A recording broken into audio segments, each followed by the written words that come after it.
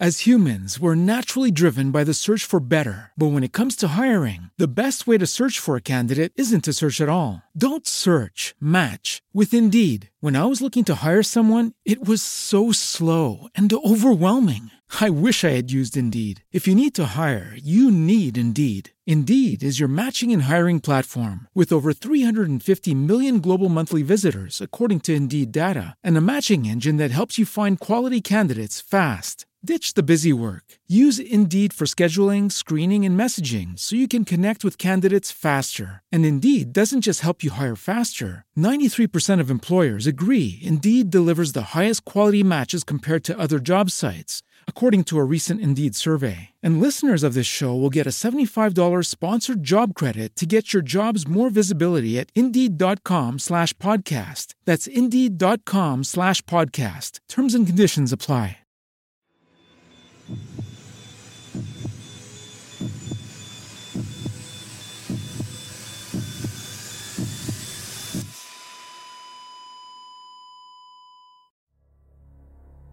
This series deals with horrific sexual assault offences, and there's a lot of them.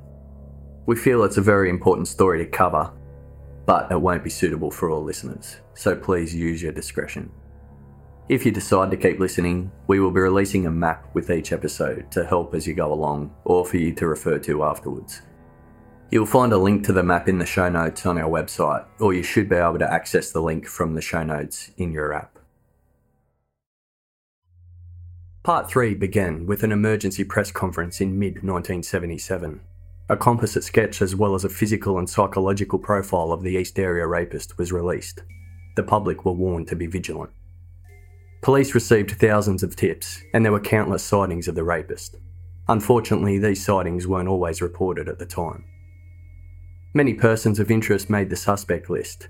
Some even looked like prime suspects due to many similarities. But these turned out to be nothing more than strange coincidences, and most were eliminated from the investigation. The East Area Rapist enjoyed communicating with police, the press, and survivors. In August 1977, the Sacramento County Sheriff's Office received a letter, known as the Afraid Letter, from someone claiming to know who the East Area Rapist was. The letter writer requested to be contacted through the press if the police wanted further information. The police did what the letter writer asked, but they never heard from the person again. The rapist started calling survivors, ranging from hang-up calls to obscene calls and threats to kill. A local TV station received a poem called Excitement's Crave, claiming to be from the East Area Rapist. After a dentist went public and added more to the reward offer for the East Area Rapist's capture, he attacked a survivor who lived close to the dentist's office in South Sacramento, the furthest south he had attacked up to that point. Police had another close call when they set up a covert operation in a Rancho Cordova 7-Eleven store. This backfired when the suspicious male they were waiting for called the store and asked to speak to the officers. Brian and Katie Maggiore were shot dead in Rancho Cordova in February 1978. With the exception of one further attack in South Sacramento after the shooting, the attacks moved outwards to Stockton, Modesto, and Davis. Sacramento was not hit again.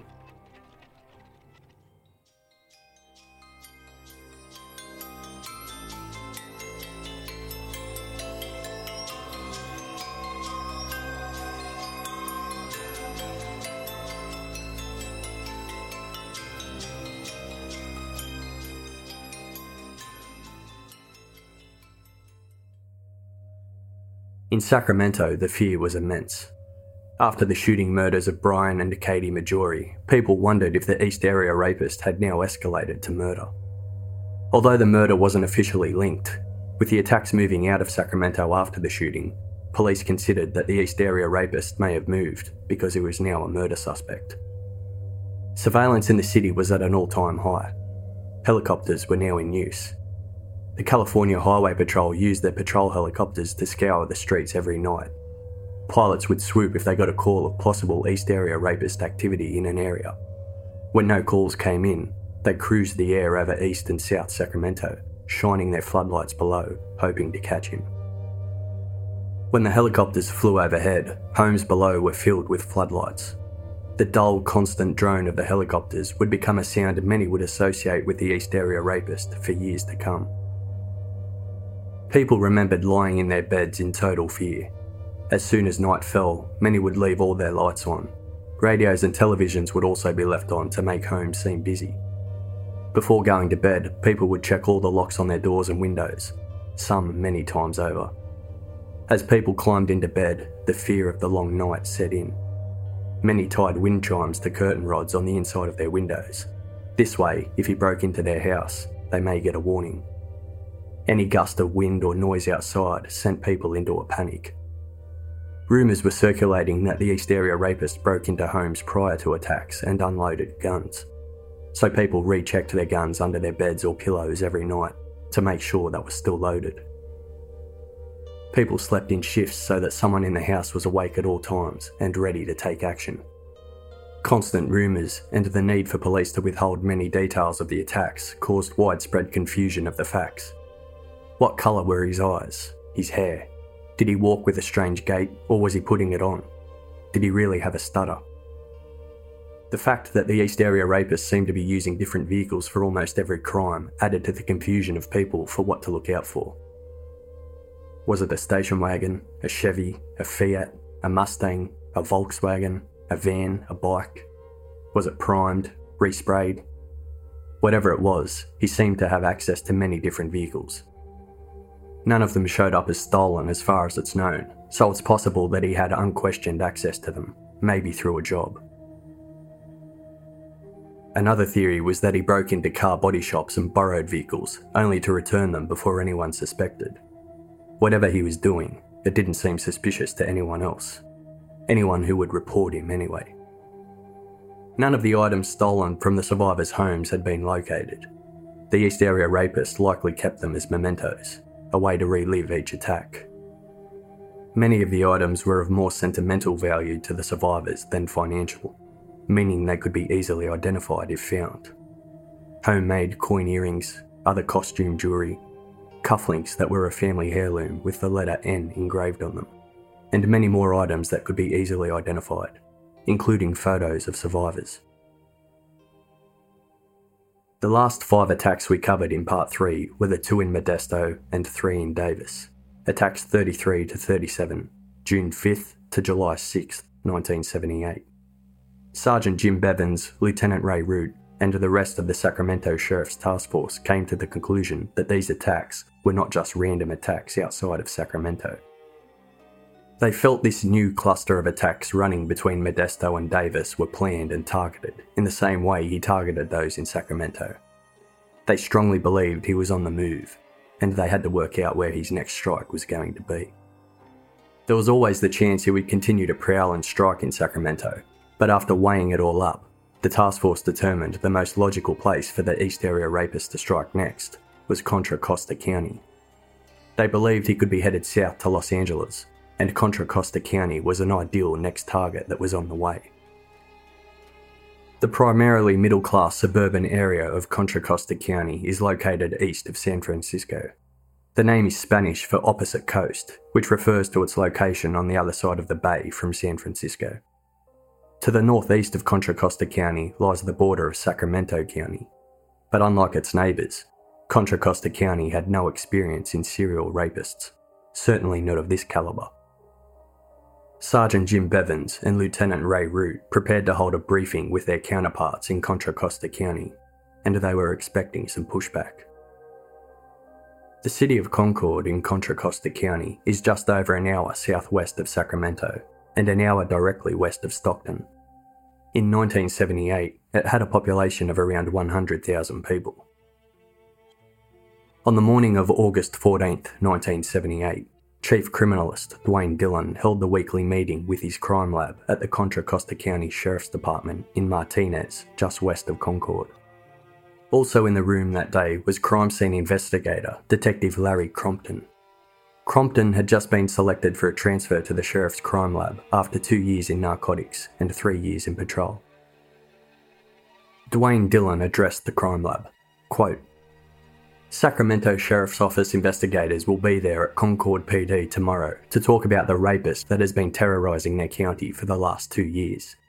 They believe he's heading our way, and the sheriff wants us to be represented at the meeting. We don't know much at this time, but apparently their investigators have not been able to come up with anything of value, and they think we had better be ready. Dwayne Dillon requested that Larry Crompton attend the briefing at Concord PD on behalf of Contra Costa Sheriff's Crime Lab.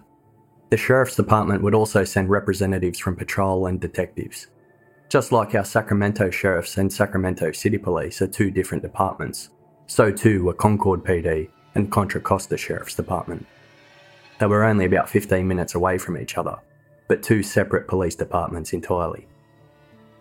The Contra Costa Sheriff's Crime Lab, where Larry Crompton worked, was the largest lab in the county.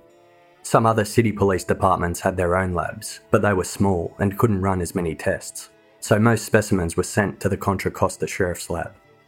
If the East Area Rapist did strike in Contra Costa County, it was important Crompton and his lab was informed, as they would likely process the evidence. The following day, August 15th, just after 8 a.m. in the morning, Sergeant Jim Bevins and Lieutenant Ray Root arrived at the Concord Police Department. It became immediately clear to all officers in attendance why they had chosen Concord to hold the briefing. Based on the city's geography and a lot of intuition, the Sacramento Sheriff's Task Force believed Concord was the place the East Area Rapist would hit next. With its vast canal system, trails and open spaces, it mimicked many of the areas previously hit by the rapist. To the Sacramento detectives, it seemed a logical place for him to strike. Representatives from all of the central Contra Costa County law enforcement agencies were present at the briefing. Concord PD, Walnut Creek PD, Pleasant Hill PD, Martinez PD, and the Sheriff's Department. Some law enforcement agencies from other parts of the county, like Antioch PD and Pittsburgh PD, were also present. But law enforcement agencies from other parts of the county not considered potential targets of the East Area Rapists didn't attend. Larry Crompton spoke to us about the meeting. Quote, "I went to the meeting and listened to what they were talking about, and even though Sacramento was not that far from Contra Costa County, we knew nothing about the attacks. They started telling us about the rapist and that they felt he was coming down into our area. At the time we all thought, why would he be coming to our area? They went over the things that were happening during the rapes. When we heard the things that this person was doing during those attacks, we thought, no way, he's not coming to us. We don't have any serial rapists like that. But what you have to understand is, back then, if the crimes were not happening in your area, and you were not getting the newspaper from other areas, you didn't hear about any of these things. Today it's a little different. Back then, we knew nothing about it. We were told that he was very violent and that he had threatened to kill. The big thing is that before we even knew about this, there were almost 40 attacks. That's the difference between how things were then compared to today. Today you would know about it. It made it very hard. They told us they thought he was coming to our area, but they thought he was going to Los Angeles or Southern California, and in order to get there, he had to come through our area. That was very difficult for us to imagine. Why, if that was the case that he was going there, why would he even stop in our area? We left that meeting thinking that we wouldn't hear any more about him. Lieutenant Root told those in attendance at the meeting, quote, "We think he's ready to move and we believe he is coming here. You better be prepared. We think he might come to your area. You're going to need a task force. All the agencies need to work together. Unless you cooperate completely with each other, you are going to lose. I strongly suggest you form a multi-agency task force before he hits. The psychological profiles that we have each say that he will kill, and that he will kill a cop if cornered. We believe it, and we suggest that you believe it too." Lieutenant Root offered all of the different Contra Costa law enforcement agencies the reports and evidence they had, as well as an offer for any assistance they needed, day or night. He finished with this quote, "We have invented the wheel, but we can't seem to fit the spokes. When he hits, and he will, we would appreciate a call." The Contra Costa law enforcement agencies heard the details of his MO and the signs to look out for, but the sentiment in the room matched what Crompton was feeling. Not in our county. White-collar crime, sure, but a serial rapist? Never. Crompton wasn't alone in thinking it was a joke to imagine all agencies cooperating either. Not only that, but cooperating on a task force for something that hadn't even happened yet. This is a quote from Larry Crompton's book, Sudden Terror. Cooperation, multi-agency task force, get real. Some cops cooperate, even some agencies cooperate, but most cops don't, most agencies don't. Only when it's too late and the damage is done does any real sense of cooperation kick in, and then only because outside pressure comes to bear. Egos, politics, budgets, laziness, incompetence, human nature, all play a part in the phenomenon known as lack of cooperation. Another thing Lieutenant Root made clear to the Contra Costa law enforcement agencies in that briefing was that the rapist often said and did things they believed were a deliberate attempt to throw off the survivors and police. Paul Holes is an investigator for the District Attorney's Office in Contra Costa County. He was previously Chief of Forensics at Contra Costa County Sheriff's Department. He discussed this point with us. I will tell you that this offender did verbally stage, what I call verbal staging, or even behavioral staging. You can stage a crime scene, right? You want to make a homicide look like a suicide. So you place the person you just shot, the gun in their hands, and you kind of change things up to make it look like a suicide. That's called staging. He was staging these scenes, but he's staging it verbally as well as behaviorally. He is telling the victims bits of information because he knows they're going to be talking to law enforcement, but he's telling them bits of information to mislead law enforcement away from what he is. And, little examples such as, don't tell the pigs you saw my van outside, or I need to take food and money out to my van. He says that multiple times. I guarantee he was never driving a van. He's verbally staging that he's this transient individual that is just scraping by.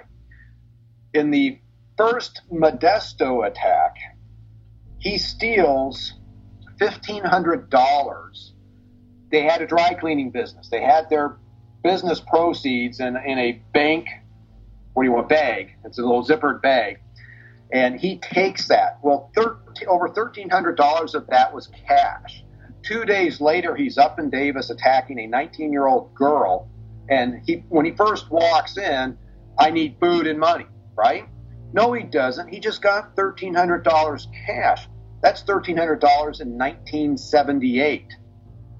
This is showing he's following a script. He's decided, I need to have the victims think this is the type of person I am. Behaviorally, some of the victims would say he'd sit there and shiver like he's withdrawing from drugs, or he'd be asking for drugs. And like one time he finds the victim's codeine pills, and she hears him run over to the sink, and he's on the faucet. He's making all sorts of noises like he's taking a bunch of these pills.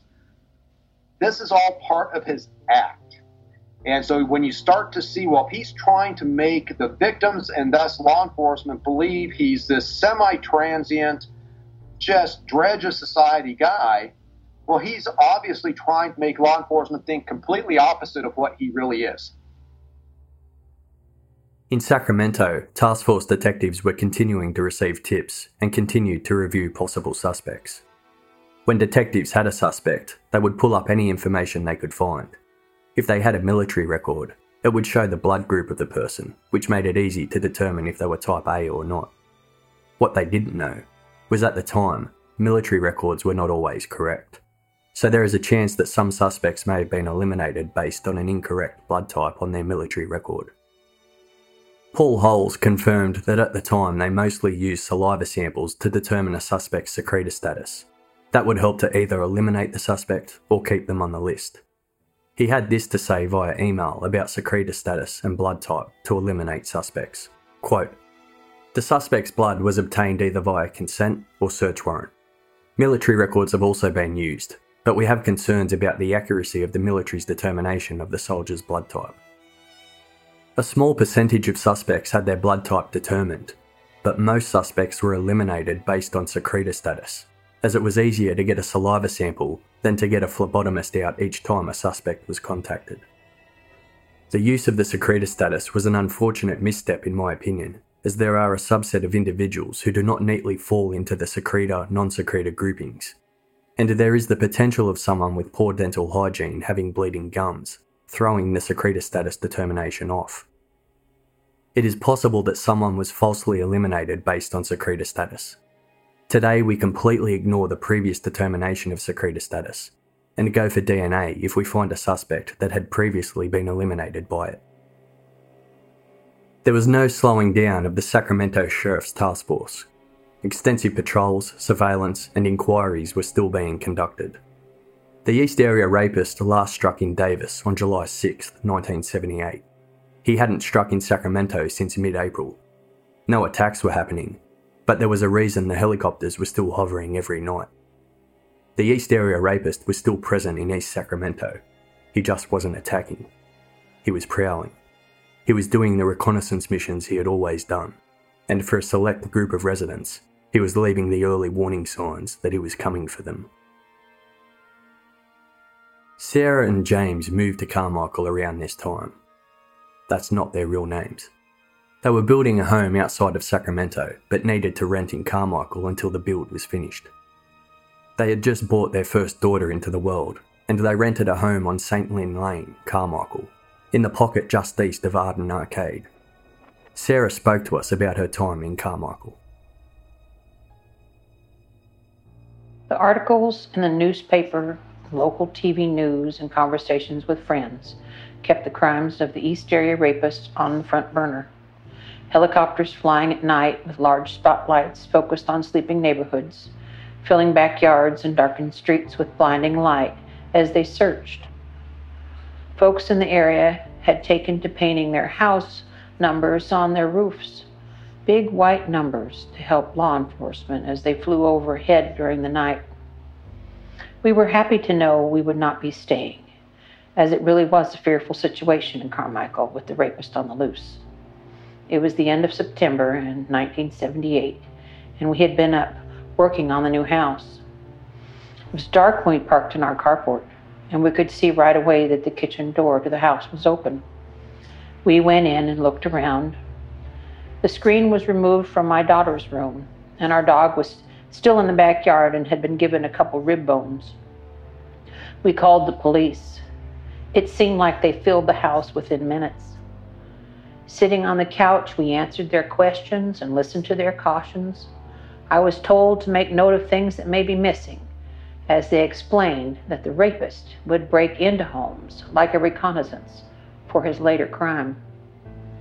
The police finally left, and we were still sitting there, sleeping child, and two adults that would not close their eyes until the next night when we started staying with a relative in Fair Oaks. We never went back to that house and stayed with relatives until our house was finished later in October. The police sent us a postcard saying that they were not able to gather any forensic evidence about our intruder. Regarding the missing items, a snapshot of myself that was on our kitchen bulletin board and a piece of my lingerie that went missing and was never recovered. You know, at the time, it felt to our community that it must be somebody we know, somebody you see on a regular basis, because obviously he did not stand out. In 1978, around 100,000 people lived in the city of Concord, the largest city in Contra Costa County. Concord police had taken the warnings from the Sacramento Sheriff's Department seriously, but it had been over 7 weeks since the briefing, and the chatter and the rumours had subsided. Officers went about their jobs just like they had done before. Nothing changed. The Concord PD, just like the other departments in Contra Costa County, were now confident they were right. No serial rapist was coming their way. The Interstate 680 is a north-south highway that links Concord to San Jose, San Jose being an hour south of Concord. If the Sacramento Task Force was right, and the East Area Rapist was about to strike in Concord as he moved south towards Los Angeles, then towns and cities along the Interstate 680 could also be in his sights. Some of the major ones were Walnut Creek, San Ramon, Fremont, and San Jose. In 1977, the East Area Rapist took a break after Attack 22 on May 22nd. He didn't strike again until September 6th, a 3.5-month gap. Now a year later, in 1978, he had taken another break. The last attack he committed, Attack 37 in Davis, was on July 6, 1978. Attack 38 occurred 3 months later, on October 7, 1978. Around 11:30 p.m, a 26-year-old woman was driving home with her husband after a night out. They lived in Bel-Ann Court, Concord, which came off Minert Road. As they pulled into Bel-Ann Court, they noticed a vehicle parked on Minert Road they didn't recognise, possibly a Volkswagen. They weren't concerned by it, they just remembered seeing it. What the couple didn't know was that 3 nights earlier, a resident on Minert Road was awoken by his 17-year-old daughter at 1:30 in the morning. She had seen a prowler standing in their backyard. In an instant, the girl's father was standing at his bathroom window, pointing a rifle at the prowler, who was about 20 feet away. The father yelled out, "What the fuck are you doing here?" The prowler replied he was looking for a friend. When the father yelled, "Get out of my yard or I'll blow your fucking head off," the prowler ran. The father ran through the house, unlocked the front door and went after him, but he was gone. The girl and her father returned to bed after that. They didn't call the police. After all, it was Concord, not Sacramento. The East Area Rapist hadn't struck in Concord. Yet. After the couple arrived home to Bel-Ann Court on October 7th, they put their sleeping baby to bed. The husband noticed a door closed that he was sure he had left open. When he checked the other doors, he found the front door's deadbolt unlocked. He checked with his wife, but she hadn't unlocked it. They must have forgotten to lock it when they went out, he thought. They hadn't. The East Area Rapist had been inside while they were out. He had tried to pry the outside garage door lock with a knife, leaving nicks around the doorknob, but the deadbolt held. He then tried numerous window screens before having success with the living room window. The glass was found with a neat hole in it right near the lock, just like other crime scenes in Sacramento. It's believed he did this by holding a screwdriver to the glass and lightly tapping it. He got inside, unlocked the front door and left, leaving it unlocked, before returning to the backyard to replace the living room screen to avoid suspicion. This enabled him to lay in wait for the couple to return home, then enter the house again in complete silence. The couple had been asleep for some time when the husband was awoken with a flashlight in his eyes and something touching his foot. "I just want food and money. I'll kill you if you don't do what I say. My main man wants gold and silver." He was panting, almost hyperventilating as he said this. The attack followed the same script as previous attacks. The threats to kill, the woman tying the man up, only for the East Area Rapist to retie him, then tie the woman up. The shoelaces, the ransacking, the plates on their backs. It was all the same. He dragged the survivor out of the bedroom to the living room. He said he wanted her to find her purse, but really he was just getting her out of the bedroom to rape her. He turned the TV on, put the volume down, and threw a blanket over the screen. He cut the survivor's nightgown off and threatened to cut her baby's ear off if she didn't give him what he wanted. She said he smelt musty. Before he raped her, he called her by name and said, "I've been seeing you for a long time." After the rape, he cried in the corner before leaving. Police arrived within 20 minutes, but the rapist was long gone. The attending patrol officer had not been involved in any discussions about the East Area Rapist, so the attack was initially treated as an isolated burglary and rape. The rapist had taken thousands of dollars worth of jewellery and other items, including kitchen utensils, dishes, and appliances. It was anyone's guess why he stole these items, but if Sergeant Bevins and Lieutenant Root from the Sacramento Task Force were correct, and the East Area Rapist was heading south towards Southern California, maybe he was in need of household goods for his new place. Semen and saliva samples were discovered at the crime scene. It would take 4 days for the Sacramento Task Force to be informed of this latest attack. Sergeant Jim Bevins made his way to Concord as soon as he heard. After looking at the case, he told Concord police, quote, "Your rape was committed by the East Area Rapist, and he's going to hit again. He's going to hit you soon, and he's going to hit you in the same general area. We think he uses different cars and different disguises when he checks out neighbourhoods, and it appears that many of those times are during the day, as we've had neighbours tell us later that they had seen suspicious people and cars in the area. He shot a teenager who chased him, so we know he is capable of murder.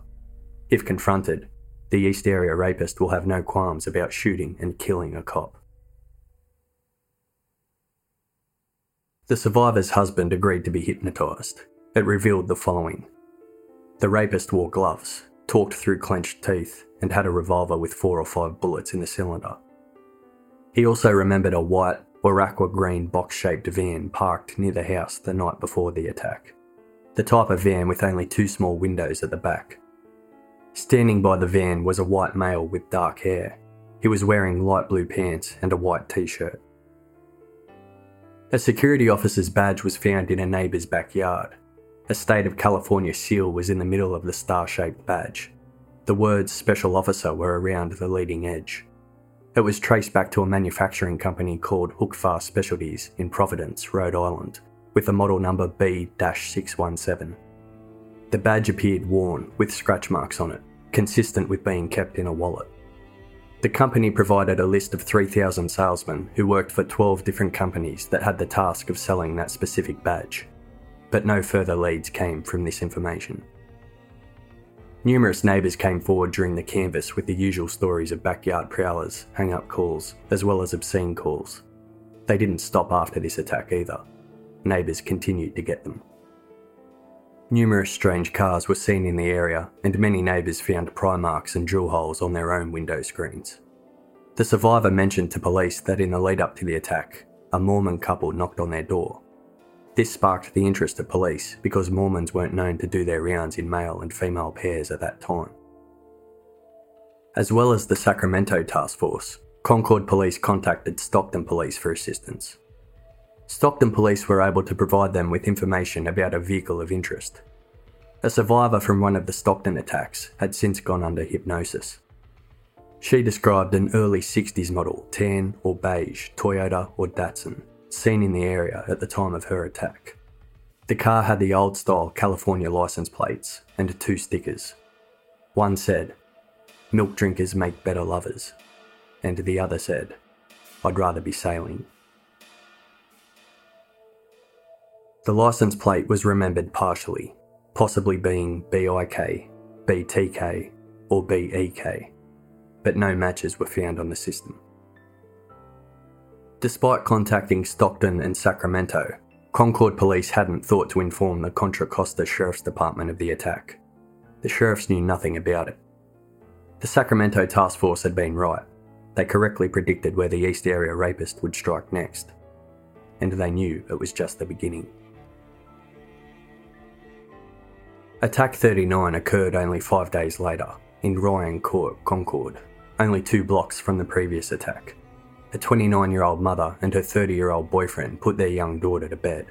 They had only moved to Concord 2 months earlier and were getting used to their new neighbourhood. They hadn't seen the little scratches on nearly all of their window screens outside. These scratches didn't seem to be pry marks, as the screens removed easily. They were small markings on the bottom left corner of the screen, likely made by the East Area Rapist while prowling the neighbourhood. The same scratches appeared at the crime scene the week before in the first Concord attack, and they would be later found on many neighbours' screens as well. Little marks which secretly indicated the East Area Rapist had set his sights on the house. The couple didn't know anyone in their new neighbourhood well. If they did, they may have heard the local talk of prank calls, backyard prowlers, side gates being left open, window screens being removed, and windows being pried open. If they had heard that talk and knew anything about the East Area Rapist, they likely wouldn't have gone to sleep with the bedroom and living room windows open. The house was silent as they slept. The couple awoke to the sound of their bedroom door hitting the wall as it burst open. A flashlight shone straight in their eyes. "Don't move, or I'll blow your heads off." The ski mask, the angry whisper, nothing had changed. The woman screamed, "If you scream again, I'll kill you." The East Area Rapist pointed a gun in the face of the boyfriend. "I don't want to hurt you. I just want food and money for my girlfriend and me. Roll over and put your face in the pillow.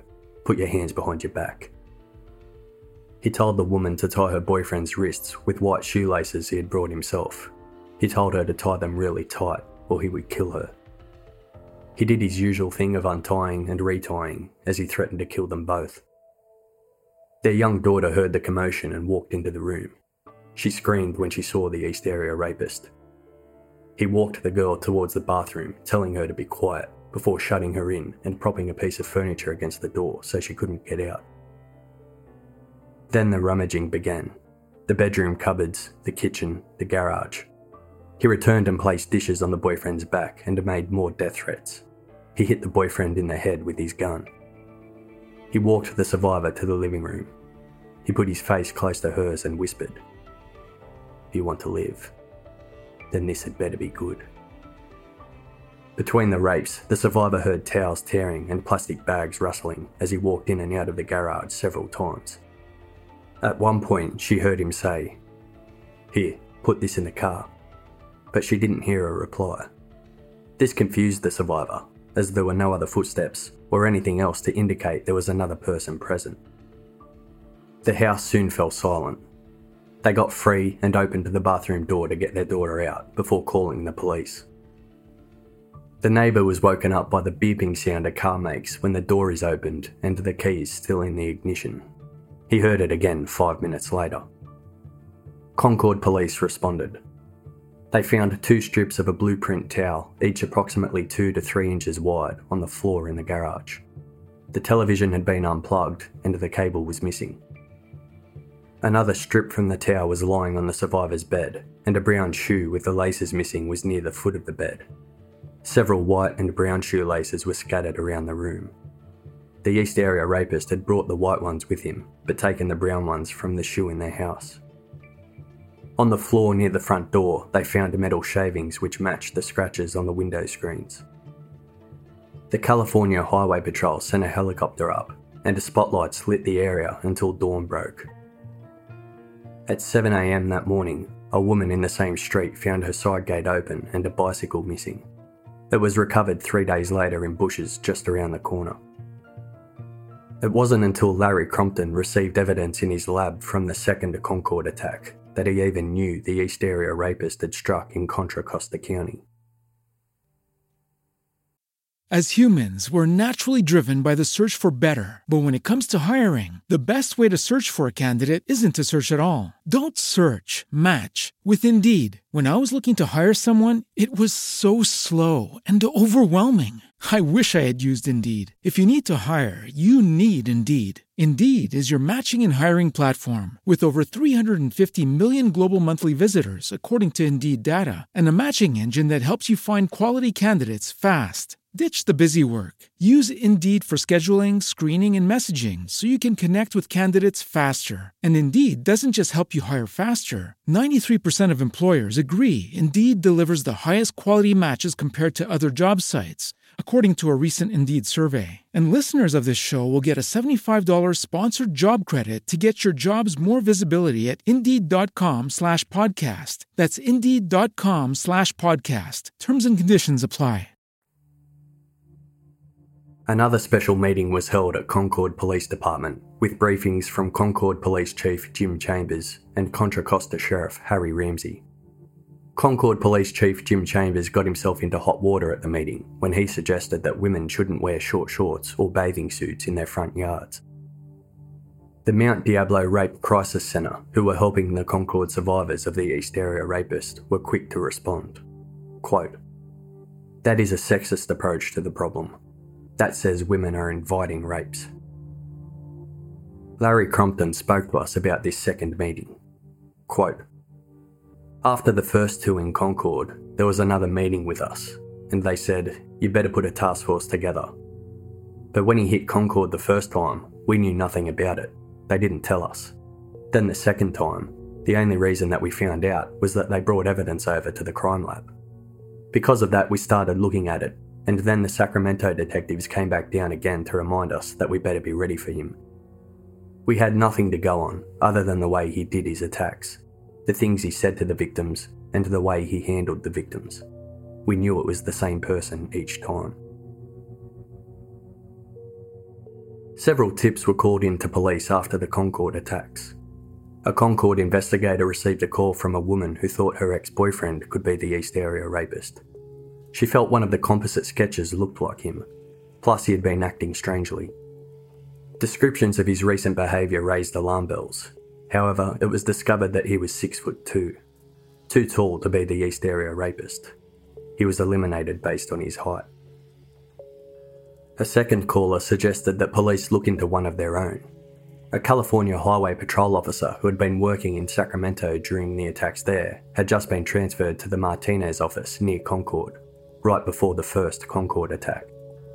The anonymous caller said the officer also owned ski masks. The officer was questioned, but it was discovered that he was on patrol and made a DUI arrest the night of the first Concord attack. Plus, he was blood type O, so he was eliminated. They also received a call about a grocery manager who had worked in Sacramento, then Stockton, before recently making the move to Contra Costa County. He fit the description of the East Area Rapist, and he had been in the military for 1 month before being medically discharged. But it was just another promising tip that led to nothing when it was found that his blood type also didn't match. The geography of both Concord attacks was very familiar: a canal system and nearby walking trails. The following is quoted from the website questophiles.com. He was thus following the dig and retreat MO of striking deep in a community from the point from which he accessed it, then retreating a bit and striking a victim closer to his point of entry. The nearly identical method is followed here as with the two Modesto attacks. This had become the East Area Rapist's MO everywhere, stalking from a distance and coming in close. The two crime labs of Sacramento County and Contra Costa County had quite a few good quality forensic evidence swabs from the crime scenes. At the time, there was not much they could do with them, but they were aware forensics was changing rapidly. They had done the right thing by preserving as much physical evidence as they possibly could with the early version, primitive style of rape kit they had at the time. By the late 70s, more women were coming forward to report sexual assaults. Many jurisdictions still didn't actively investigate rapes by men unknown to the survivor, but that was changing. Forensics was about to shift to a place that made identifying offenders possible. Rapes were receiving a lot of media attention, especially with the countless serial rapists popping up, and with the recent arrest of Ted Bundy. Rape was being taken more seriously. At the time, many crime labs fell short when it came to keeping the evidence preserved and free from contamination. In that year, 1978, Martha Goddard headed up a Chicago organisation called the Citizens Committee for Victim Assistance, with the goal to spread the word of the benefits of a brand new rape kit that had been created. She was a survivor of rape herself. She had approached police stations all over the Chicago area, visited hospitals, prosecutors, judges and politicians, determined to find out what was needed to best collect and preserve evidence. But she needed funding to make the rape kit a reality. She got it from her friend, Christy Hefner, the daughter of Hugh Hefner. The initial funding for the new rape kits came directly from Hugh Hefner's Playboy Foundation. According to the Chicago Tribune, quote, "The kit was first utilised in September 1978, when 26 Cook County Hospital emergency rooms made it part of their standard practice for gathering trace evidence when rape victims came through the doors. From there, the new rape kit became standardised across the country. It was a cardboard box which held items like swabs, slides, a small comb, and a set of instructions. Larry Crompton knew he needed to find out a little more about the mind of the East Area Rapist, so he sought out the help of a psychologist. Larry Crompton told us, quote, "I went up to the Vacaville Medical Center where they hold certain prisoners. Charles Manson was there at the time. Dr. Emily, as she was known by the prisoners, was a psychologist who dealt with rapists at the facility. Vacaville Medical Center is an adult facility for prison inmate felons incarcerated within the California Department of Corrections who need medical psychiatric care. Some of the worst are there. I left a couple of reports with Dr. Emily and she said to come back in a week. When I returned, she said to me, 'You had better catch him.' She told me her rapist patients told her that he wants to kill, and he will." Dr. Emily told me that he just needed justification, and then he would begin killing. I asked her why he hadn't started, and she said he had not got that justification yet, but he would. It was already known that when things didn't go according to plan, the East Area Rapist escalated to violence. He didn't cope when things were out of his control. Crompton felt something would eventually happen to give him his justification. 20 minutes south of Concord, down the Interstate 680, past both Walnut Creek and Danville, lies the city of San Ramon. Prior to the mid-60s, San Ramon had been a tiny village, but when the Interstate 680 was built, land developers saw the opportunity for a new city. In 1970, Western Electric purchased 1,700 acres of land, and over the next 8 years a variety of housing, stores and light industry was built. In 1978, a further 585 acres of land opened up, which became Bishop Ranch Business Park. There was a lot of construction work going on that year, and the city was growing further. From 75 to 78, the population of San Ramon grew 15%. The community was mostly upper middle class. Attack 40 occurred in San Ramon on October 28, 1978. A married couple and their young son were preparing to move out of their rental home on Montclair Place into a new home they just purchased. They had already moved most of their belongings to their new home. It was their last night in the house on Montclair Place. At 4:30 a.m. in the morning, the couple woke to a man standing directly over them, shining a flashlight in their eyes. He had entered the home through the unlocked garage door. The attack that followed mirrored previous attacks. When he forced the survivor out of the bedroom, he told her he had seen her at the lake. She didn't know what he was talking about, so she asked him, "What lake?" To which he replied, "Whisper. Whisper, motherfucker." He was walking around the house wearing no pants. He went to the thermostat and turned it down to 63 degrees, which is 17 degrees Celsius. When she told him she needed a glass of water, he got one and threw it in her face. The rape was brutal. He commented on a ring the survivor was wearing, which he ended up stealing from her before he left through the back sliding door. The description on the police report read, light olive skin, dark hair, medium build, large upper body, a little extra weight on his stomach. Legs, white complexion, not muscular, especially dark hair, moderately hairy. Close set eyes. Small distinctive nose, Romanesque. Small, not full lips. Possible mole on the left side of his chin. He had a double chin and a short neck, but not a neck like a football player. When he walked, he kind of scuffled his feet. He seemed very confident and sure of himself. He was unafraid. 5'10" to 6 feet tall. The East Area Rapist had cut the phone line in the bedroom, but they had another phone in the living area that he didn't cut. With that phone, the survivor dialed 911, the first time the emergency service has been mentioned in this case. At the time, some areas were serviced by 911 and some weren't. The couple paid 28 cents extra per month for the 911 service, but when the survivor dialed the number, she was greeted by a recording telling her that 911 didn't service her area. She hung up and rang the switchboard for the local police.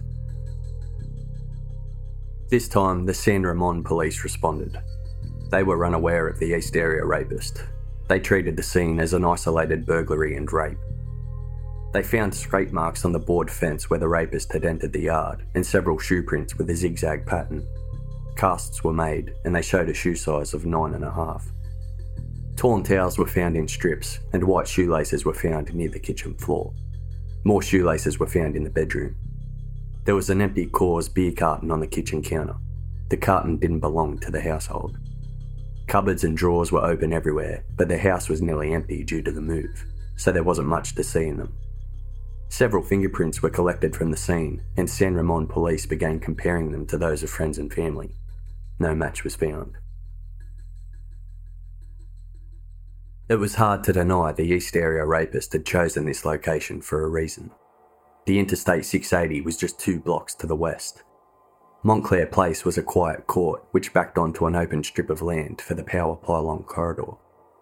Across this strip, The Cross Valley Trail ran along the edge towards a middle school. A resident who lived between the power pylon corridor and the middle school saw a man jump his fence after the attack, leading police to believe the East Area Rapist had parked his car in this area, almost 10 minutes walk away. This theory was bolstered when they discovered the cut phone line in the bedroom. He always cut the phone line when he needed extra time to get away. He may not have seen the other phone line in the living room. 4 days after Attack 40, a woman who lived 6 blocks south of the attack watched out her window as a man entered her backyard.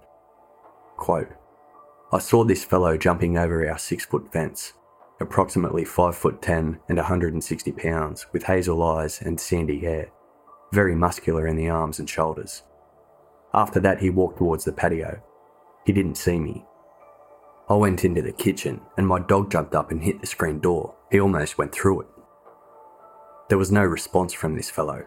He didn't flex a muscle, didn't walk or step faster. I yelled, 'What are you doing here?'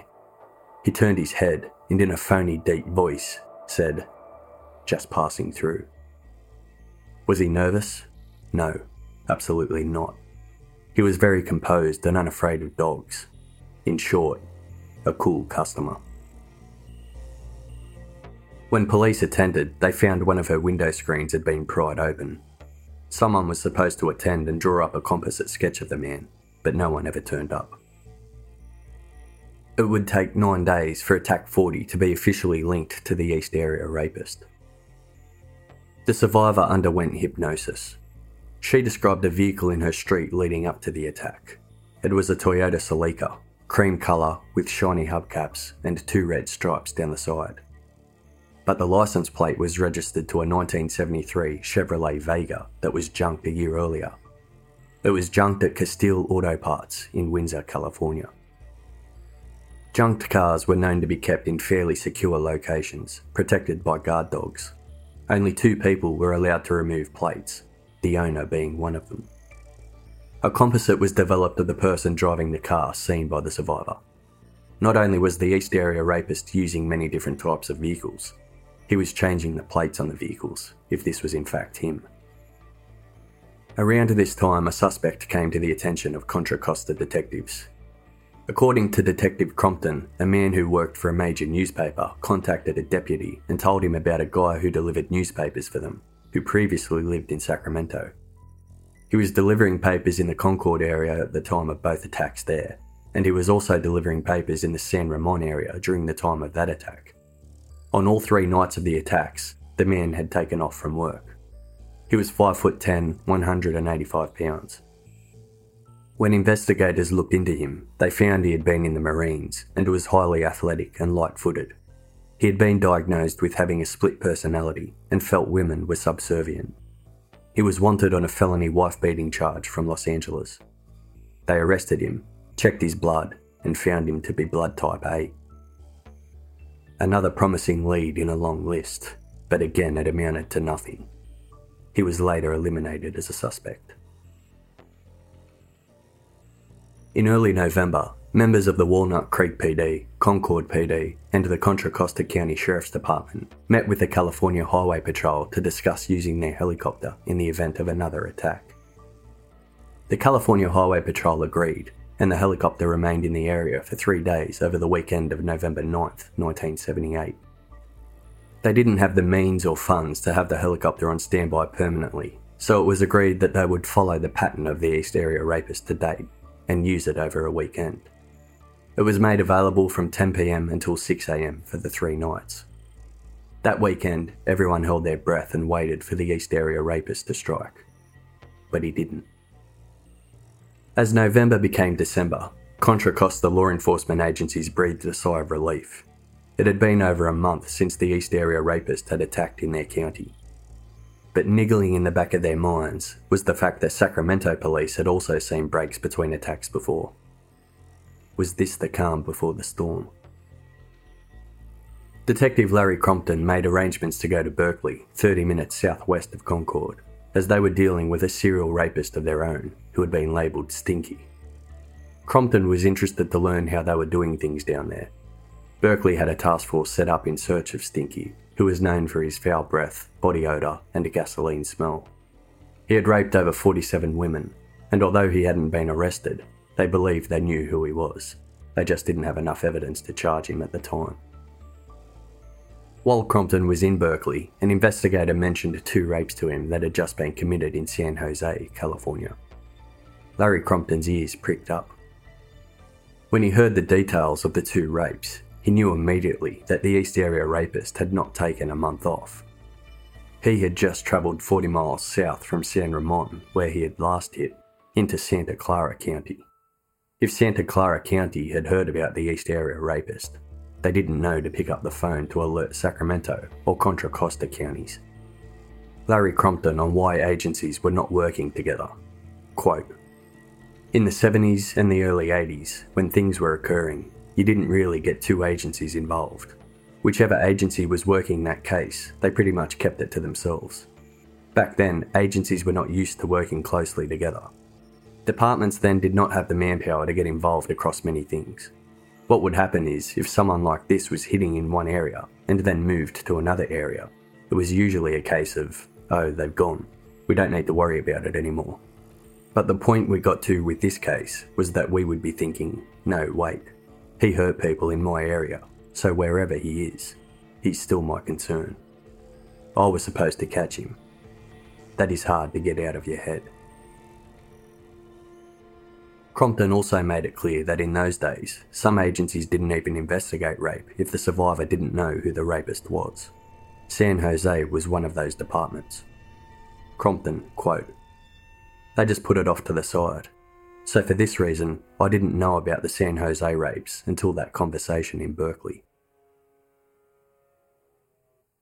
Attacks 41 and 42 occurred 4 weeks apart in San Jose, the largest city in Santa Clara County, and the spot where the Interstate 680 ends, from which you can either continue south towards Los Angeles or northwest towards San Francisco. In many ways, the area mimicked the geography profile seen before. Both attacks occurred just off Exit 5, providing an easy escape onto the interstate. An elementary school, large park, and numerous walkways were in the vicinity of both attacks. Attack 41 occurred on November 4th, about 3:30 a.m. A woman was home with her young son. Her ordeal mimicked those of the survivors before, where no man was present. The East Area Rapist kept her in the bedroom, having no reason to drag her from the bed. He didn't approach her son. The insults and threats were the same, and when Crompton finally read the police report in December, he noticed that the rapist held a knife to the survivor's throat and told her he was only after food and money. He said he was hungry and just wanted to eat. The survivor reported that the rapist had a smaller than average penis, but she wasn't able to describe what he looked like. Attack 42 was on the same side of the Interstate 680 and only 10 minutes by foot from Attack 41 4 weeks earlier. It occurred at 4:30 a.m. on December 2nd, 1978. This time, the East Area Rapist attacked a young Japanese couple. He came prepared with his own pre-tied ligatures. He tried prying a door into the garage, but he couldn't get into the house. So he knocked a small hole in the glass of a bedroom window right near the lock, like he had done many times before. It's clear this was the work of an experienced burglar. Breaking a fairly small, neat hole in a pane of glass is no easy feat. It was also something that the East Area Rapist would do prior to his attacks, while no one was home. It was discreet enough to go unnoticed and allowed him to quickly and easily enter the house later. But during this attack, when the rapist attempted to remove the rod from the window rail to get in, it got stuck. He then went to the sliding glass door leading into the living room. He broke the glass near the lock, reached in, unlocked it, and entered. He wasn't deterred by the several failed attempts. He wanted to get in, and he didn't stop until he succeeded. This time, when the rapist woke them with the flashlight, the survivor screamed, and her husband jumped out of bed and lunged towards him. The husband felt the full force of the barrel of the rapist's gun hitting him twice on the shin. "Don't move, motherfucker. You try that again, motherfucker, and I'll shoot you. All I want is food and money, and I'll leave in my van." He stood in front of them holding shoelaces in his gloved hands. He hit the husband on the legs again with his gun, and he ordered the survivor to tie him up, after which he angrily retied him. They told the rapist there was food in the refrigerator and money in the hallway under a cupboard. He left the room and started rummaging. He ripped towels in the kitchen and returned to blindfold both of them. He dragged the survivor out of the bedroom to the lounge kitchen area and then placed dishes on her husband's back. They both felt he had a really low voice, but they found it difficult to determine if it was real or if he was putting it on. In this attack, he showed a strange tenderness towards the survivor and was concerned as to whether or not she could breathe with the gag in place. This was not the first time Crompton had read these notes in an East Area Rapist attack. He was constantly changing between death threats and kindness. He then addressed the survivor by name, whispering, "I've been watching you for a long time." After raping the survivor, he continued to threaten to blow her brains out. He walked to the kitchen and started pacing up and down. Then he started crying and sobbed, "You motherfucker, you motherfucker." Everything fell silent and she thought he had gone, so the survivor made a run for her husband. "Lie still or I'll kill you." She fell back down to the ground. Dishes fell to the floor in the bedroom and the rapist ran down the hallway towards her husband. "Just try that again, motherfucker, and I'll shoot your wife first, then you." This happened twice. Both times the husband got a gun to the side of his head and another threat. The rapist went back to the kitchen and continued crying before the house fell silent again. This time he was gone. He had eaten a packet of biscuits and stolen the husband's gold nugget wedding ring, a 6-pack of Coors beer, and a digital clock radio. Zigzag tennis shoe footprints were found. When Crompton read the police reports of these two San Jose attacks, there was no doubt in his mind the East Area Rapist was responsible. Both cases were marked inactive by San Jose police almost straight away, due to the survivors not knowing their attackers. But when Crompton discovered them, they were added to the East Area Rapist investigation. Shortly after Attack 42 in December 1978, an early survivor of the East Area Rapist received a phone call. "Would you be interested in speaking to me while I masturbate?" The East Area Rapist was still terrorising early survivors. When word about the two San Jose attacks got back to Concord Police, Sacramento sheriffs, and Contra Costa sheriffs, it seemed the whole of Northern California went into high alert. A full feature article with the title "Rape's Aftermath Raises Issue of Suburban Safety" was run in the Contra Costa Times. A neighbour to the survivor of Attack 40 in San Ramon was interviewed. Quote, "I figured you can get hysterical or you can get locks. I got locks. I wasn't going to let the rape take over my life." Other neighbours felt very differently. One described the rape as feeling like a death in the family. The neighbourhood was close-knit and family-orientated, and before the attack, she described it as one where you felt you didn't even have to lock your doors. Another neighbour with teenage daughters admitted they never locked their doors, as she felt having her husband home was the best deterrent. She had since changed her mind. Over the next 7 months between December 9th, 1978 and July 5th, 1979, the East Area Rapist yo-yoed up and down the Interstate 680. He never returned to Concord, and he never returned to San Jose. He avoided those areas, but stayed on the same path, never veering far from the exit of the Interstate 680. It was just 7 days after Attack 42 in San Jose that the East Area Rapist returned to Contra Costa County. Crompton had only found out about the San Jose attacks days before when the call came in for Attack 43, the first attack in Danville. In 1978, Danville had a population of just over 25,000 people. It had only seen structured housing development since 1947 and had experienced rapid growth for its small area. Just after 5 a.m. on the morning of December 9th, 1978, Danville police received a call. A 32-year-old woman had been attacked in her home. Danville police immediately alerted Contra Costa Sheriff's Department, and 20 deputies plus Larry Crompton and his team attended the scene. The survivor was preparing to move out of her home, which had been for sale for 2 months. She had gone to bed around midnight, leaving her stereo on in the living room. Most of the items in the house were packed in boxes, which mimicked Attack 40 in San Ramon. The survivor was careful to lock her doors before going to bed, as she had been broken into a couple of months earlier, but that burglar had actually been caught. Detectives found her story no different to those before. She was awoken with a flashlight and tied up while hearing, "Don't scream. Don't make any noise. I won't hurt you. All I want is money and food for my van. Put your hands behind your back. If you make a sound, I'll kill you." Then the ransacking began, followed by the rape. He called the survivor by name. The survivor's patio door had been pried and the cord to her phone in the bedroom cut, suggesting he had parked a little further from the house on this occasion. They found strips of orange towel knotted at both ends and white shoelaces cut and knotted. The house wasn't ransacked to the degree of others, but had still clearly been gone through. The survivor's driver's license was missing from her purse, possibly how he was able to call her by name.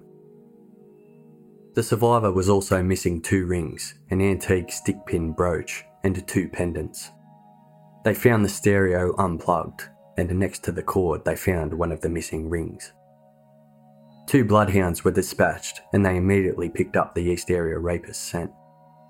When the dogs entered the bathroom, they both behaved erratically, in the same way that the bloodhound had in Sacramento. This type of behaviour indicates they had picked up minute chemical changes, suggesting that the person they were tracking had either a serious disease or was a heavy drug user. Both dogs followed the trail. Half a mile from the home, in a side street by the railway track, both dogs lost the scent at the same spot. A criminologist saw some pages lying on the ground at that spot. They were all torn from the same spiral notebook and had holes punched down the margin. During the neighbourhood canvass, investigators found that residents had seen a suspicious vehicle parked in the exact spot where the dogs lost the trail and the pages were found. On the pages were 2 long pieces of writing and 1 map. These are known as the Mad is the Word essay, the General Custer essay, and the Punishment map. Sometimes they are referred to together as the homework. It's believed the East Area Rapist dropped them either from a bag or from his car. The Mad is the Word essay is handwritten in fully joined copperplate handwriting. It runs over 2 pages, with the first page a little messier than the second.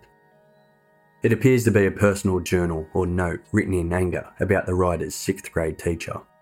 If the age the East Area Rapist was thought to be is correct, he would have been in the 6th grade in the 1960s, a time when male teachers were relatively rare. It reads as follows: "Mad is the word that reminds me of 6th grade. I hated that year.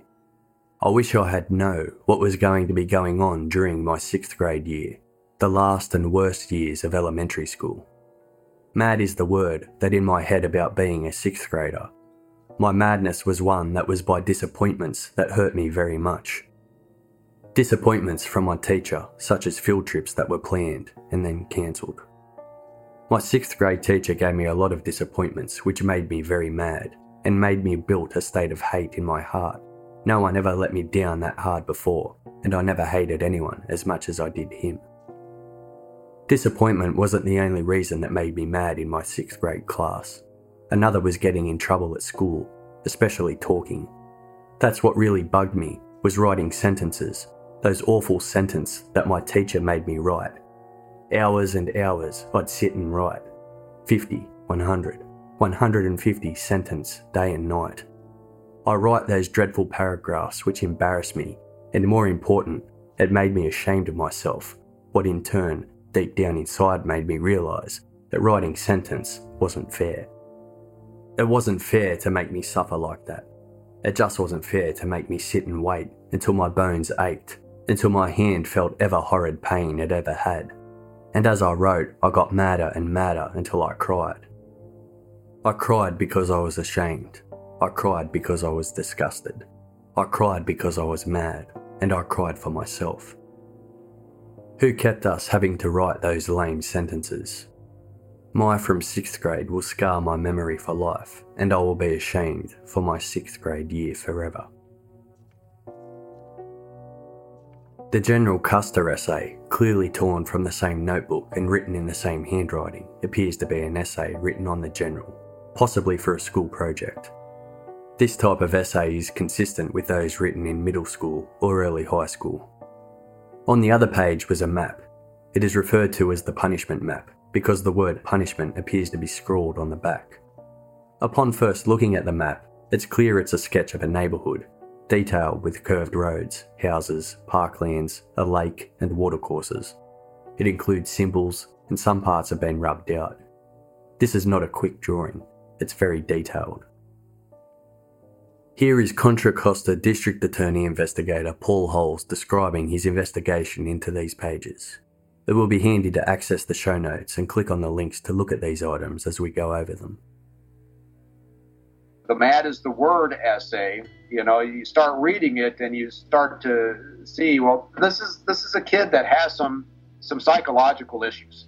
And, he's very, very upset about what his 6th grade teacher did and having to write sentences. And he just kind of devolves emotionally as he writes this essay. This is somewhat psychologically consistent with who our offender might be. And then this diagram, I didn't know what I was looking at with the diagram. But on the back of the diagram, there was some writings. And there was one word that had been scrawled on the back of it. And I'm looking at it. I'm trying to figure out what it says. And I just happen to have one of my clerks come in. I say, hey, what does this word say? And she immediately goes, oh, that says punishment. I was like, huh. And then pretty soon you start to recognize, well, he's writing girls' names down, like Melanie or Jen or Jerry. Then come from, maybe Smellany or Snelling or something like that. And you start to see this guy's thinking. This looks like he's fixating on girls. He's starting to plan, well, I'm going to come from here. These Area rapists, that's what he was doing in terms of his victims, is he was punishing his victims. I mean, he's an anger retaliatory offender, and he's punishing them. So psychologically, that was making a lot of sense, and it added up between the Mad is the Word, psychology, this thinking that he's doing, and he's doodling on the back of the paper, on the back of the diagram. But it really wasn't until I started looking at that diagram that things started to add up even more, because initially what I did is I decided, well, this diagram must be somehow associated with construction, thinking the guy could have been a carpenter or something along those lines. I ended up reaching out to a victim in Stockton, because in the case file it said that her husband had reported she would frequently go out to construction sites. And so I thought, well, maybe she's out there on construction sites and the offender sees her and follows her home and attacks her. When I finally got in touch with her, and there's a whole story behind getting in touch with her, but I finally get in touch with her and I send her that diagram. She ends up sending me back a written analysis of the diagram. She absolutely dissected it. Turns out she was a high-level person for a development company in Stockton. And she looked at this diagram and started to point out how this is not something that an amateur would do. Take a look at the curvilinear fashion of the roads, look at how he's interspersing single-family, multifamily housing, taking advantage of water, drainage, and she really got into some significant analysis of this diagram and pulled out a lot more detail than I ever thought was there. And then her boss, I ended up putting the diagram in front of him, and there's two little symbols in the lower right-hand corner, which just look like stick houses. And I just thought there was some stupid little juvenile type of attempt at drawing a stick house. And then he wrote back and he laughed at me. And he goes, no, those are two different side elevations of a gable-roofed, 2-story house with an attached garage. These were industry-specific symbols. And then you look at some other things. I had a civil engineer point out drainage markers that crossed a road, as well as some shading that was going on, indicating sloped features within the diagram, saying this guy is taking into account drainage issues on this particular parcel of land. And pretty soon, different things added up to where there was more sophistication in the diagram than what it looked like to me at the beginning. They're industry specific, they're practitioner specific. This is not something that's necessarily taught in school. It's something that you pick up by working on the job sites or in that field.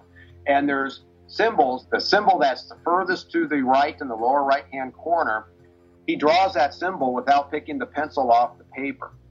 There's another symbol, which would be a truck that's backed into the strip mall in the upper part of the diagram. He draws that symbol without picking the pencil off the paper. He's showing that he's done this before. And you start looking at the shading and some of the flourishes that he puts in the shading, the artistic aspect. Again, it appears that this is something that he's somewhat practiced at. He's probably not drawing this diagram to the fullest extent of the skills that he has, because that's not the purpose of this diagram. This diagram is merely a brainstorming session he may have been doing for himself. However, I think there's some markings on the diagram that might indicate he was collaborating with somebody. For example, the most obvious is the two different handwritings in the lake. Now, could that be the same person? Yes, but it also could be one person writing and another person writing. And then you start paying attention to some superfluous marks with the pencil, like under one of the commercial buildings, you see the pencil being drawn over and over like a circle. And you're imagining, why would he do that? Well, that's somebody talking to somebody else saying, and right here, so you start seeing this, there's possibly an exchange of ideas going on between two people. Now, what setting that is, somebody online was like, well, I can't believe, something out of a spiral notebook would have been used in a professional presentation. Well, that's not what this diagram was. This is, and when you talk to people, it's like my contacts in Stockton. I've got this one woman who's just, she knows everybody. She was in the marketing for subdivisions back in the day. She also worked for savings and loan companies that loaned the developers money.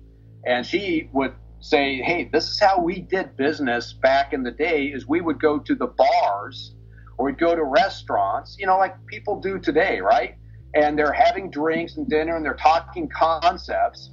A lot of business was conducted at each other's houses. So you can imagine, let's say our offender is at his house and he's got a business partner, probably a friend, but they're, in business together. Hey, I've got this idea, or I've got this plot of land, and he grabs an old school spiral off his shelf, opens up to the next clean page, and now they're talking about how to lay out a subdivision. And then they're done with that. Our offender happens to be somebody, I believe, was taking notes when he's out prowling. We have two cases in Sacramento where pens are dropped and recovered by law enforcement at the crime scene. Why does he have ballpoint pens? Because he's taking notes. So he probably has a pad of paper that he's taking notes on, which would mean that, well, the reason why he has possibly a spiral with him is because he was using that for notes, and he grabbed that spiral with that diagram that he had done previous, tore those three pieces of paper, the two essays and the diagram, folded them up, probably tucked it in the pocket of the spiral, and then as he's escaping, he always wore a mask, he had gloves, now he's approaching his vehicle, he's taking those off, and he would typically have a duffel bag or a doctor's bag or something like that. He opens that up and puts those items in as he's approaching his car, and the paper inadvertently falls out. That's the theory that I think is going on there, and that's kind of explains why he would even have it in the first place. So that's how I think that evidence just kind of manifested itself. Immediately following Attack 43 in Danville, newly appointed Contra Costa Sheriff Richard Rainey set up his own task force to handle the East Area Rapist. Larry Crumpton was promoted to Sheriff Sergeant. The task force included officers from Concord, Walnut Creek and Pleasant Hill Police Departments, the California Highway Patrol, and the Alameda County Sheriff's Office. They continued to communicate and consult with Jim Bevins and the Sacramento Task Force. At the time, Contra Costa County was dealing with at least 30 reports a day relating to the East Area Rapist. Larry Crumpton, quote, "Airplanes equipped with powerful searchlights were sent aloft to search neighbourhoods the elusive rapist seemed to favour. The Sheriff's Office and affected police departments issued lock, light and look warnings to fearful residents. Seminars on rape prevention and self-defence for women sprung up throughout the county. The fear that he put into people, he just emanated fear. It was knowledge that he wanted to kill somebody, and his victims realised it. That's why nobody fought him. With news of the attack in Danville breaking, police became aware of 3 other incidents linked to the East Area Rapist. Within hours of the Danville attack, 3 houses for sale were visited by a suspicious male who matched the description of the East Area Rapist. At midday, he visited an open house in San Ramon. He introduced himself to the real estate agent as Greg Pippin and said he worked for a San Jose property investment firm. He said he was looking for a house for a friend. He had no business card and did not behave the way the agent expected a property investor to behave. He pulled a ringed notebook from his pocket and took notes as he checked window and door locks. He left after making a low offer. The real estate agent was glad to see the back of him and his orange BMW.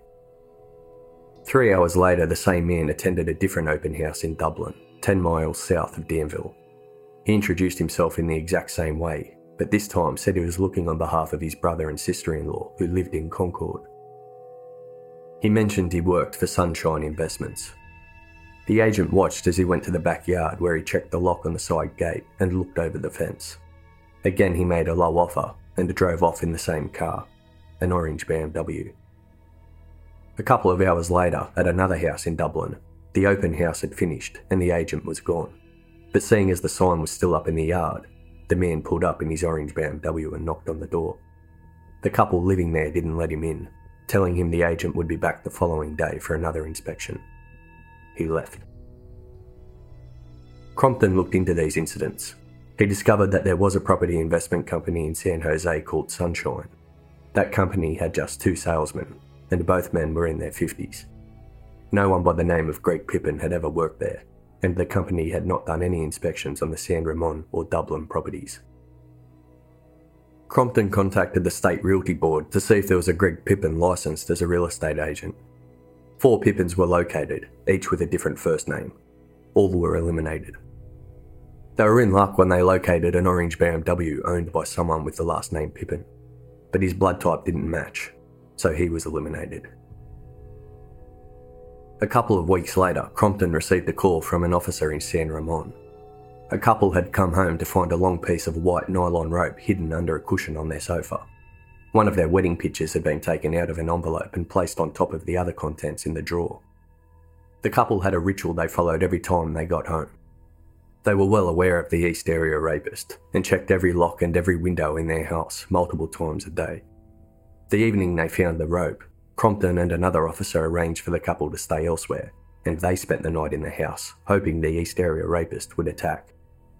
But Crompton left at 4:30 in the morning when nothing except barking dogs was heard during the night. This following attack has not been numbered, as there are some doubts as to whether it's an East Area Rapist attack. Just over a week after the Danville attack, on Tuesday, December 20th, a woman and her 12-year-old twins were asleep in their Rancho Cordova home. She was sure she locked the doors. She awoke to a man sitting on top of her. She screamed, and he punched her in the face, leaving her with a nasty cut lip and a black eye. His threats and actions matched the East Area Rapist. He bound her wrists with rope cut from a tent in the garage. He ransacked her house and stole $3,000 worth of jewellery. She said he ransacked the house for a long time, at least half an hour. When he returned to the bedroom, he stood staring at her back for a long time. He then left without raping her. No one reported seeing the East Area Rapist for 3 months after that. In March 1979, a memo was sent to the Contra Costa Task Force recommending that the chief reduce the number of officers involved. Crompton and the others weren't happy about it, but the word came from the top and they didn't have a choice. Their superiors believed the East Area Rapist had moved on. He was no longer their problem, so the task force was reduced. The 3-month gap in attacks had convinced them it was over, but they hadn't learnt from the past. The East Area Rapist had taken breaks before. It was only 3 days after the numbers in the task force were officially reduced that the East Area Rapist struck again. Attack 44 occurred at 1 a.m. on April 5, 1979, in Fremont, Alameda County, south of Contra Costa County. For Attack 45, the East Area Rapist headed 35 miles north, back to Contra Costa County. It occurred on June 2, 1979, in Walnut Creek, just south of Concord. Attack 46 was back in Danville on June 11th, just 2 blocks from Attack 43, the first attack in Danville where the homework papers were found. The East Area Rapist crawled through the only unlocked window in the house. Attack 47 was back in Walnut Creek on June 25th, just a few blocks from the previous Walnut Creek attack. The survivor of this attack was just 13 years old. Her sister and parents were asleep in the house and had no idea what had happened. Some of the survivors of these latest attacks had been broken into prior, with nothing of value taken, and many of their neighbours had been receiving hang-up phone calls. Attack 48 was the final attack in Contra Costa County. It occurred on July 5, 1979, in Danville. The previous 2 Danville attacks were within 2 blocks of each other, but for this attack he moved a good 10 blocks north over a fairly major road. This time, the couple the East Area Rapist had his sights on actually had their sights on him. Being well aware of the East Area Rapist, this couple formed a plan for what they would do if they were attacked. Their plan was that the husband would charge at the East Area Rapist and attack him, while his wife ran for help. Both of them had played the scenario over in their heads, but neither thought they would actually have to carry it out. Early that morning, July 5th, a neighbour heard someone on their porch, but didn't investigate. Just before 6 a.m, the husband awoke to a rummaging sound in their room. In the reflection of a mirror near their wardrobe, the husband saw the East Area Rapist pulling a mask over his face. He threw himself out of bed and yelled at the top of his voice for his wife to get out of the house. The East Area Rapist dropped shoelaces to the floor, which he had taken from the husband's shoes. This was about to be another situation where the rapist was not in complete control of the situation. The husband yelled at him, "Who the fuck do you think you are?" The rapist took 2 steps backwards. The husband blocked him from exiting, and his wife ran out of the bedroom towards the front door. The husband was much bigger than the East Area Rapist. He continued yelling, "Get the fuck out of here now, you can leave." His wife ran outside and screamed for help. The couple's neighbours heard the screaming and immediately called the police. The East Area Rapist didn't launch at the husband. He made no move for a weapon either. He just stared directly at him through the jagged holes of his mask. The husband saw the rapist's eyes were deep set and boyish, with large irises and strangely full lashes. The rapist never uttered a word and never made a move. He continued staring. The husband made a run for it, and the East Area Rapist quickly escaped. The location was full of police just minutes later. Tracker dogs immediately followed the rapist's scent, which was only minutes old. But the trail disappeared, and officers realised they had missed him again. Crompton thought back to what Dr. Emily had told him. "You had better catch him. He wants to kill, and he will. He just needs justification." He hadn't gotten justification yet, but he would. To be continued. Soon.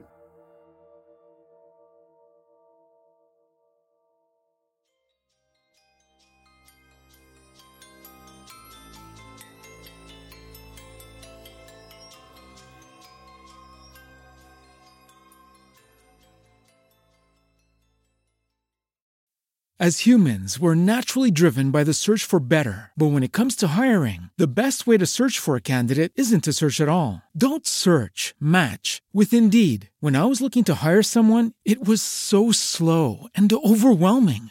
I wish I had used Indeed. If you need to hire, you need Indeed. Indeed is your matching and hiring platform with over 350 million global monthly visitors, according to Indeed data, and a matching engine that helps you find quality candidates fast. Ditch the busy work. Use Indeed for scheduling, screening, and messaging so you can connect with candidates faster. And Indeed doesn't just help you hire faster. 93% of employers agree Indeed delivers the highest quality matches compared to other job sites. according to a recent Indeed survey. And listeners of this show will get a $75 sponsored job credit to get your jobs more visibility at Indeed.com/podcast. That's Indeed.com/podcast. Terms and conditions apply.